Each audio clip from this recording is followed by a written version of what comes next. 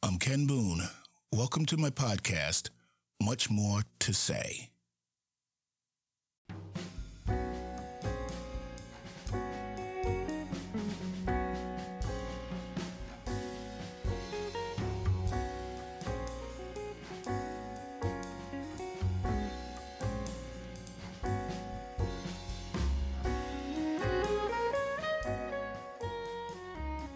This show is sponsored by the Descant Music and Media Group, creators and producers of podcasts covering a wide range of subjects. Our shows are hosted on Spreaker and available on Apple Podcasts, Google Podcasts, iHeartRadio, and Spotify. Now, on with the show.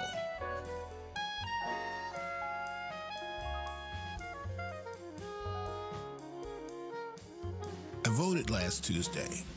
In fact, I've voted in just about every primary and general election since I met my wife Celia, which was nearly 13 years ago.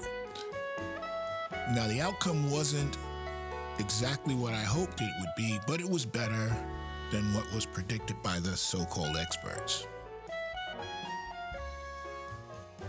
To get a handle on the local, state, and national results, I found myself looking to my one-time go-to cable news channel for answers. Or should I say, I went there just for the numbers. I'm happy to tell you that I didn't relapse when it came to watching those shows.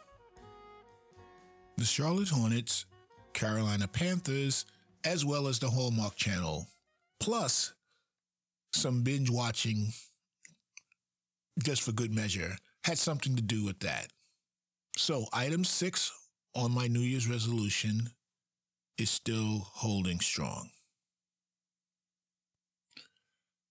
Ever since I was a very young boy, I've always heard critiques about me like, number 1, I lived in a dream world. Number 2, I was wishy-washy. And number 3, I lacked the ability to stay on task, or what they called it, stick-to-itiveness. I've brought this up many times on several episodes on more than one podcast. Now, I guess that means that characterization still hurts when I recall it. In fact, I probably still have a resentment. In a way, hearing all of that all the time became something of a self-fulfilling prophecy. It didn't entirely douse my need to dream, but it did make me very erratic in my pursuit of my wants in this life.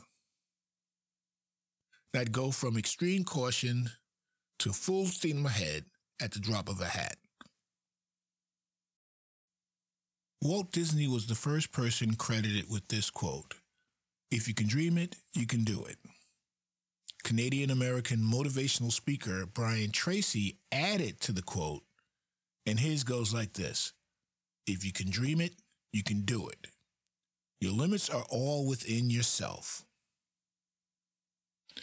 I've been known to beat a dead horse a time or two, and now is no exception. Marketing expert Pam Moore turns those quotes on their side a little bit by saying, if you can dream it, you can build it.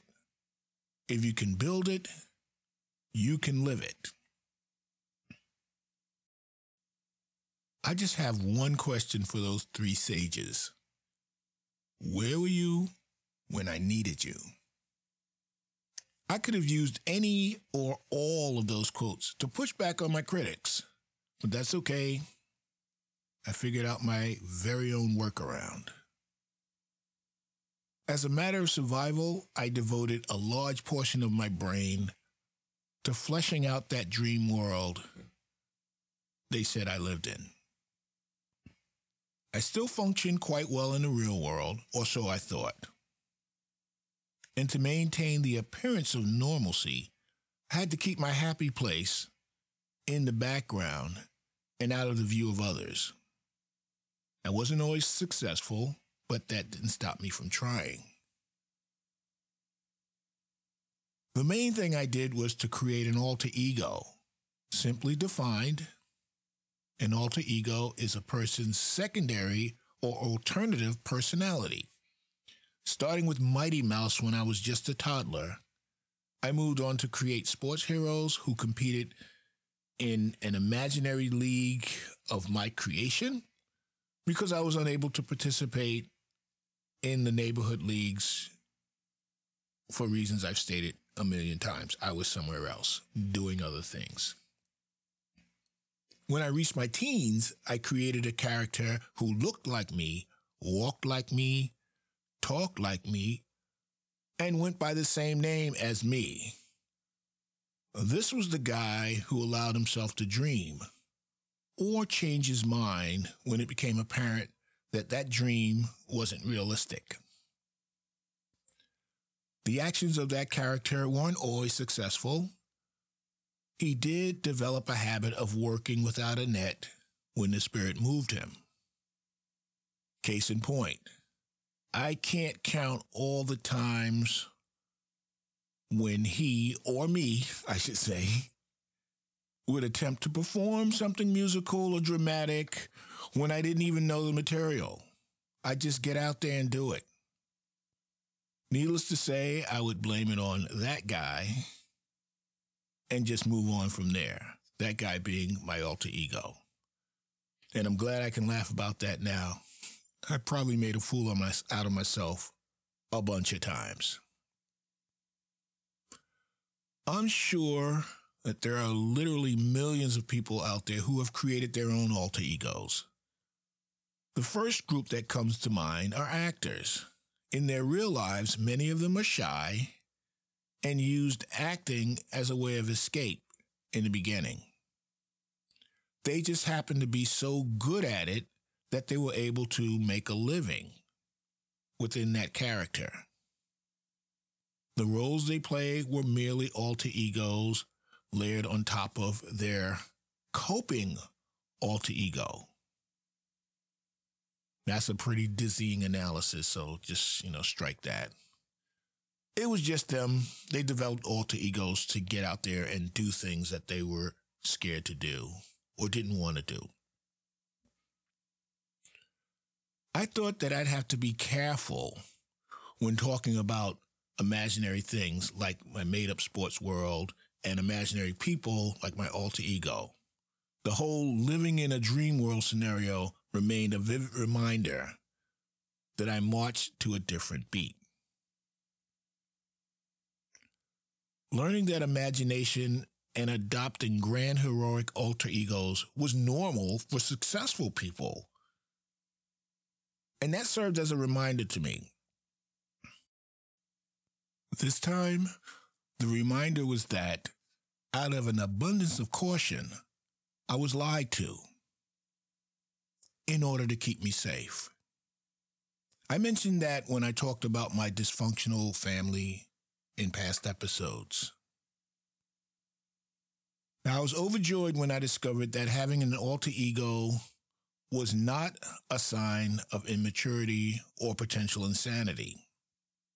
As it turns out, creating an alter ego is a proven form of psychological distancing that allows you to adopt desirable personality traits.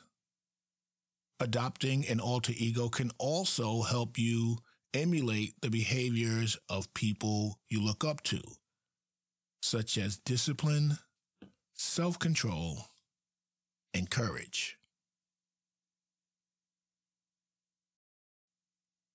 Quite often, there would be internal clashes between cautious Ken and his bold and daring alter ego, who also is named Ken. Cautious Ken was content just keeping his head down and accepting his place in the world. Bold and daring Ken typically said, "Oh, hell no," usually resulting in angry outbursts and committing social faux pas that made no sense to no one. And if all else failed, my go-to disappearing act. Having an imagination and a righteous alter ego is a healthy thing. Many of the great ones have one, or both. In fact, their alter egos probably said it was okay for them to dream it, do it, build it, and live it.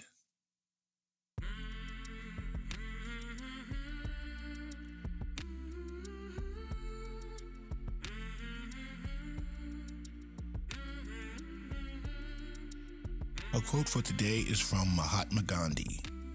First, they ignore you. Then they laugh at you. Then they fight you. Then you win. Until next time, this is Ken Boone. Thanks for listening. We invite you to visit our website, muchmoretosay.weebly.com. That's muchmore, 2, say.weebly.com. You can also follow us on Facebook and Twitter. Our podcasts are hosted on Spreaker. We can also be found on Apple Podcast, Google Podcast, Spotify, iHeartRadio, and most podcast directories. So like, comment, share, and join the conversation. This has been a production of the Descant Music and Media Group.